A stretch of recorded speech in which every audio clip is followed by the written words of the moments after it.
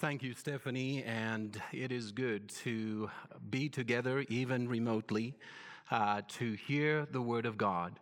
We continue to pray for you during this time and trust that you and your family are doing as well as you can, given the circumstances.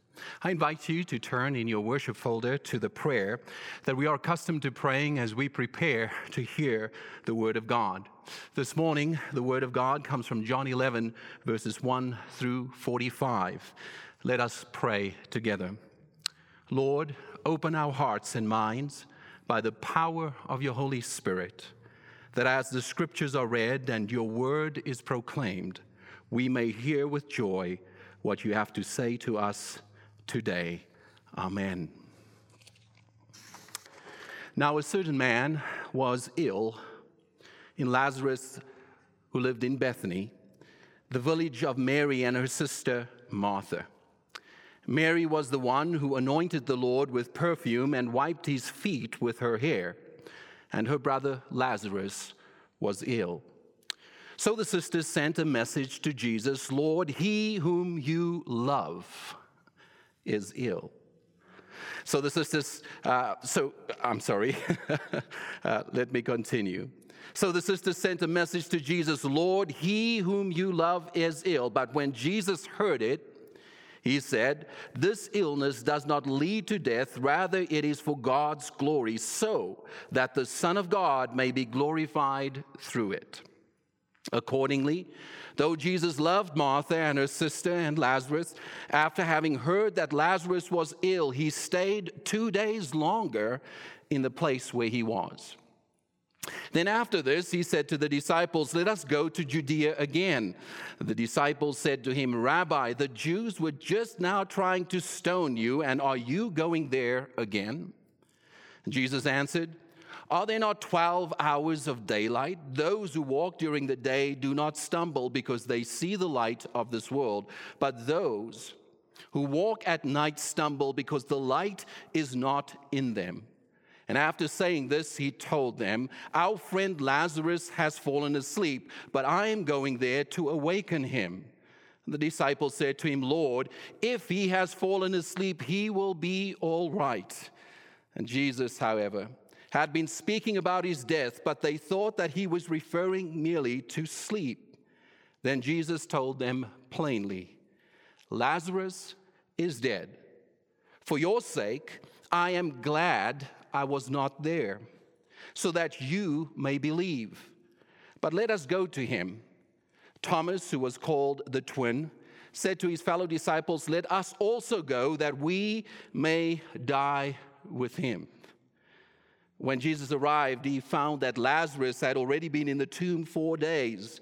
Now Bethany was near Jerusalem, some 2 miles away, and many of the Jews had come to Martha and Mary to console them about their brother. And when Martha heard that Jesus was coming, she went and met him, while Mary stayed at home. And Martha said to Jesus, "Lord, if you had been here, my brother would not have died. But even now I know that God will give you whatever you ask of him." And Jesus said to her, "Your brother will rise again." Martha said to him, "I know that he will rise again in the resurrection on the last day." But Jesus said to her, "I am the resurrection and the life. Those who believe in me, even though they die, will live. And everyone who lives and believes in me will never die. Do you believe this?" She said to him, "Yes, Lord, I believe that you are the Messiah, the Son of God, the one coming into the world."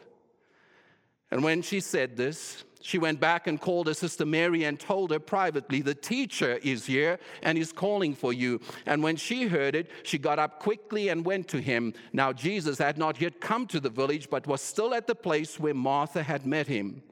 The Jews who were with her in the house, consoling her, saw Mary get up quickly and go out. They followed her because they thought she was going to the tomb to weep there.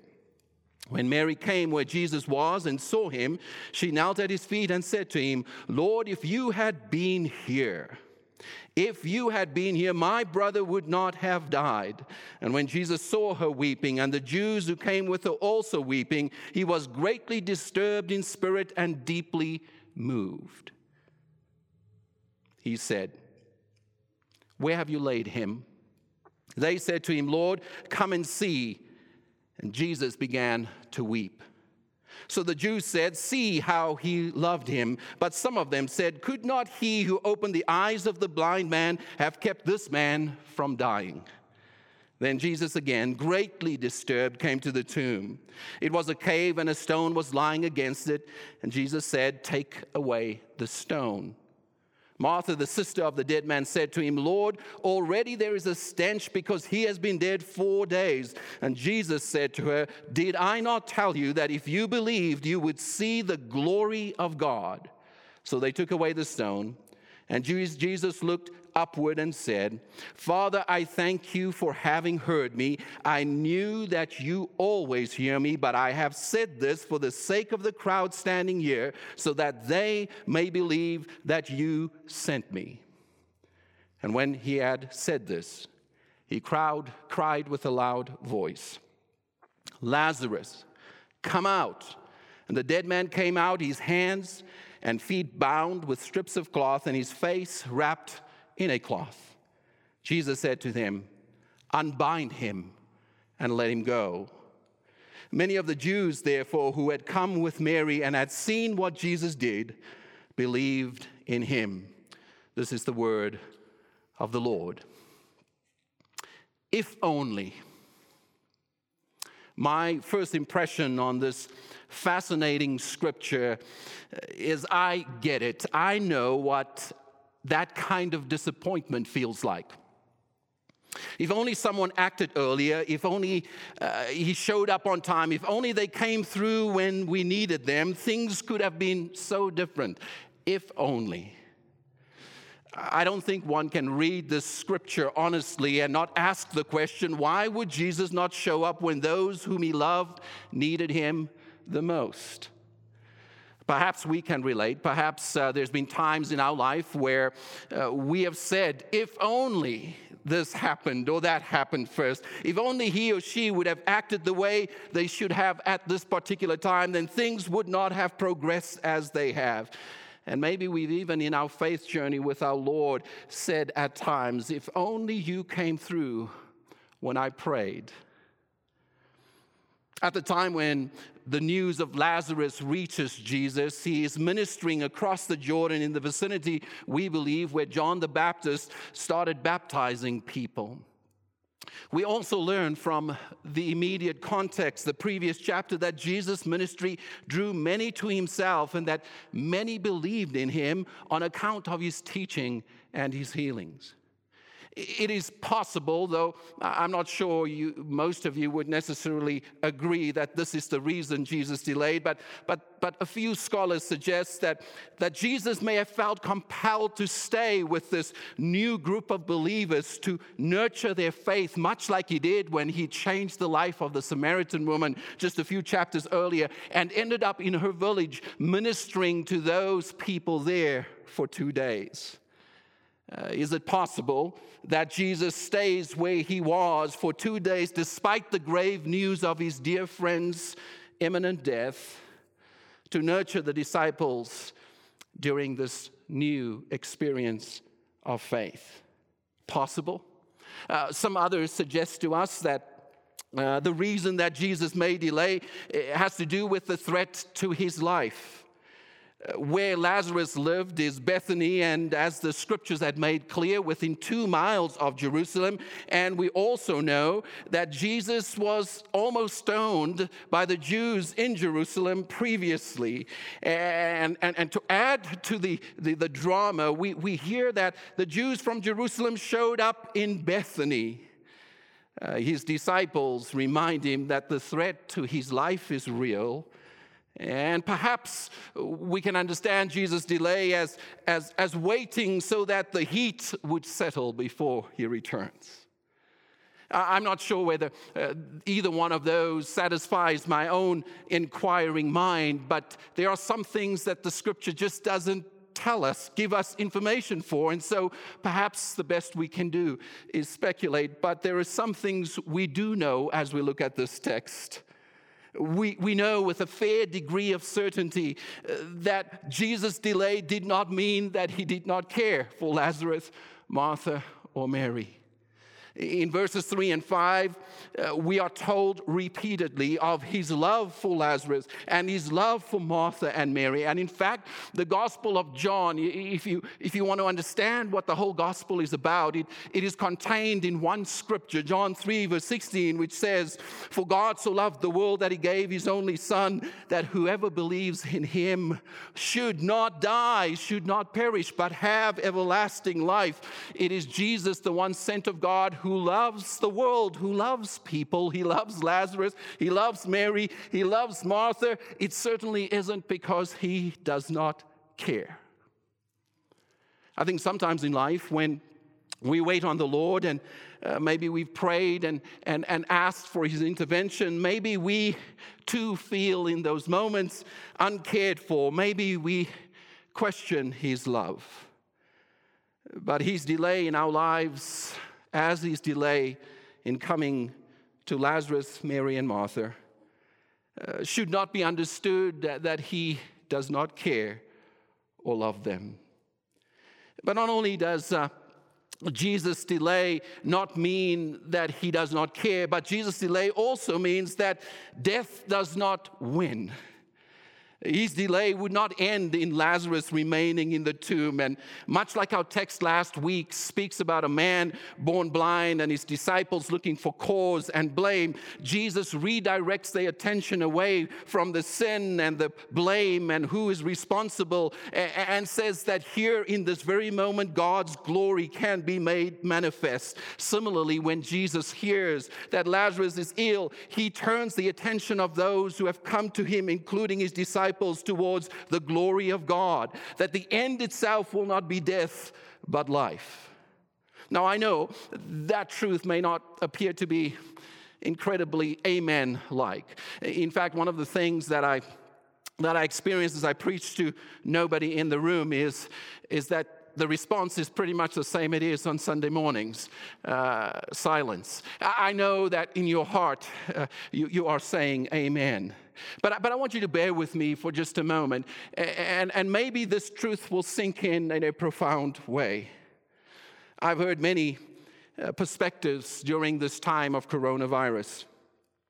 Some Christians saying that God is bringing his judgment upon people for their unrepentance.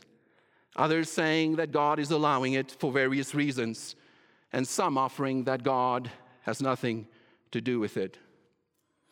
I want to offer us, as the followers of Jesus who live in this world during this time, the following encouragement from God's word. We are not promised that we will live life without threat. We are not promised that difficult things may not come our way. In fact, we live in a world in which these things can happen. And if anything, this particular pandemic reminds us of our mortality. It reminds us of our frailty. I don't think it's helpful to presume reasons upon God for why we are going through this crisis. I don't think anyone can presume to know God's hand or mind in these matters. But here's what I do know from our text: that God loves those whom he came for, and that not even death will have the final say for those who put their trust in him. I don't know if you have noted that over the years, the way we do funerals and the ways in which we lay people to rest has kind of shifted. We tend to not want to look at death too long or be faced with mortality too often. We don't want to think about the end of life, but Jesus would have us stare at it here in this text, and he would have us understand that even when the worst possible outcome will come to us like it did to Lazarus, that there is a God who loves and is able to overcome even death. I don't think that Jesus' delay means he doesn't love us, and I don't think his delay means that death wins. But I also see in the text that Jesus is able to take that which is meant for evil and transform it into something good. He responds to the urgency of the information that Lazarus is dying by pointing them toward the glory of God. His illness would not lead to death. Rather, it is for God's glory so that Jesus himself would be glorified through it. In the biblical witness, swords and crosses, instruments of death, are transformed into instruments of life and hope.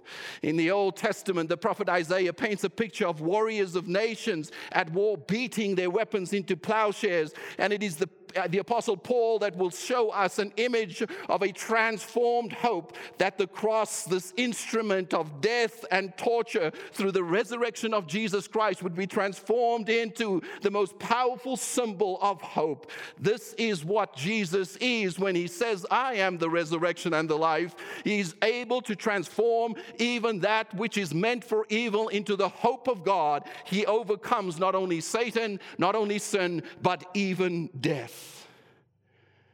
Thanks be to God. Thanks be to God that in the circumstances of life and the challenges we face, and even when the bottom falls out, even when we are afraid, even when we call upon his name and say, if only, he is the one who can show up at any time and still bring hope to any circumstance. Listen, my friends, there is nothing impossible for the one who says, I am the resurrection and the life. And if you believe in me, though you may struggle, suffer, and even die, you will live, because I bring such hope. I bring such life. Thanks be to God. And to that point, I say, amen. But what is the invitation in this text?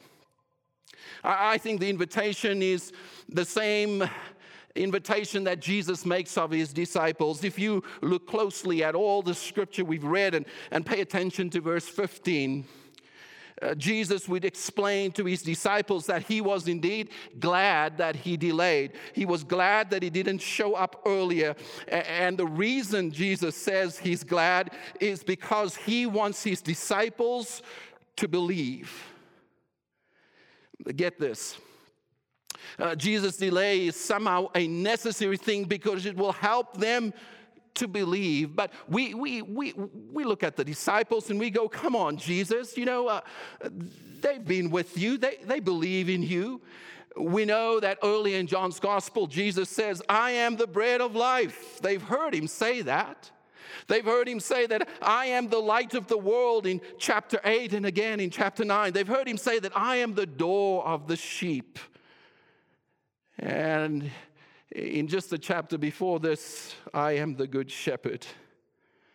But never before have they heard these words, that the bread of life, the light of the world, and the door of the sheep, who is the good shepherd, is also the resurrection and the life. You see, like Martha, who believed in the resurrection of the dead, which was a common Jewish held belief at the time of Jesus, that it would one day happen. What they failed to yet believe is that in Jesus Christ, that hope is now made true. And because of that, no matter what time he shows up, it's never too late. Not even time can hold back that which has been done and will be done through Christ for all who put their hope in him. Is he late? No, because of who he is. Is he the one that can overcome? Absolutely. Is he the one in whom we must put our trust?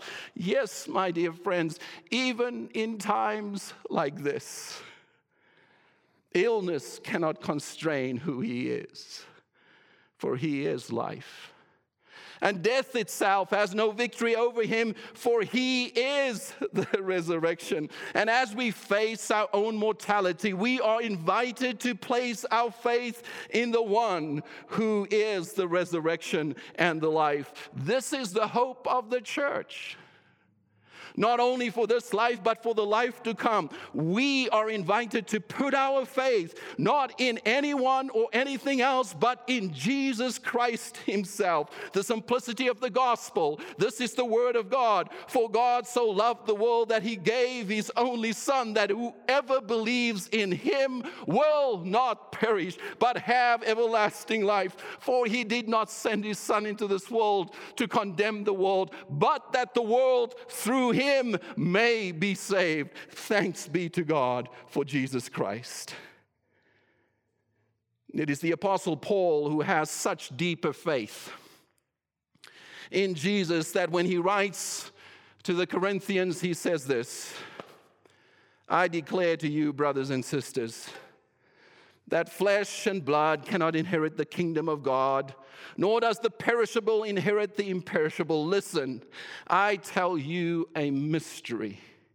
We will not all sleep, but we will all be changed in a flash, in the twinkling of an eye, at the last trumpet. For the trumpet will sound, the dead will be raised imperishable, and we will be changed. For the perishable must clothe itself with imperishable, and the mortal with immortality. When the perishable has been clothed with the imperishable, and the mortal with immortality, then the saying that is written will come true: death has been swallowed up in victory. Where, O death, is your victory? Where, O death, is your sting? The sting of death is sin, and the power of sin is the law. But thanks be to God, he gives us the victory through our Lord Jesus Christ. Therefore, my dear brothers and sisters, stand firm. Let nothing move you. Always give yourselves fully to the work of the Lord, because you know that your labor in the Lord is not in vain.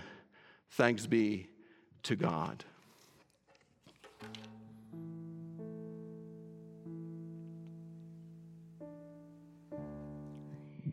As we meditate on those words that we have heard, and in response to hearing the word, with all our heart and with all our mind, let us pray to the Lord for our world, our nation, and our community. Father, out of the depths we cry to you, O Lord, and Lord, hear our voices. We pray for those whose hope is lost, who feel dried up and cut from you. By your grace, open their eyes, bring them back to the feet of you. We pray for those who are oppressed, held captive by the power of death. Release them from their chains. Bring them back to the feet of you. We pray for those who weep, lost in fear and regret. Show them your peace and presence.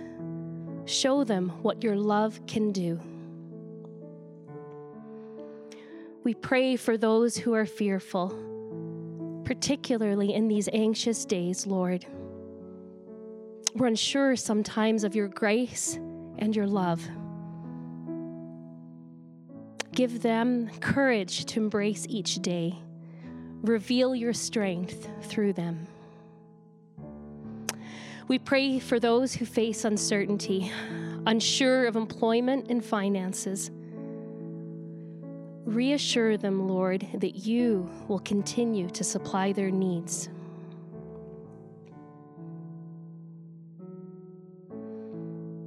We pray specifically for our nation's leaders, Prime Minister Justin Trudeau, our Alberta Premier Jason Kenney, our Chief Medical Officer Dr. Dina Hinshaw, and our Calgary Mayor Naheed Nenshi.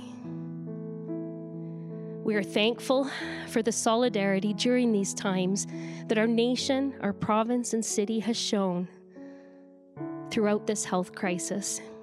And we continue to pray, Lord, for wisdom, confidence, and reassurance in each of their responsibilities. May they know that they are surrounded in prayer. God of all creation, We ask you to protect those within our Skyview community.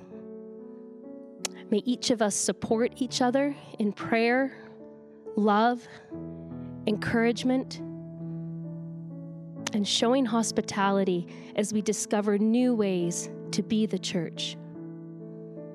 Lord, in your mercy, hear our prayers. Amen.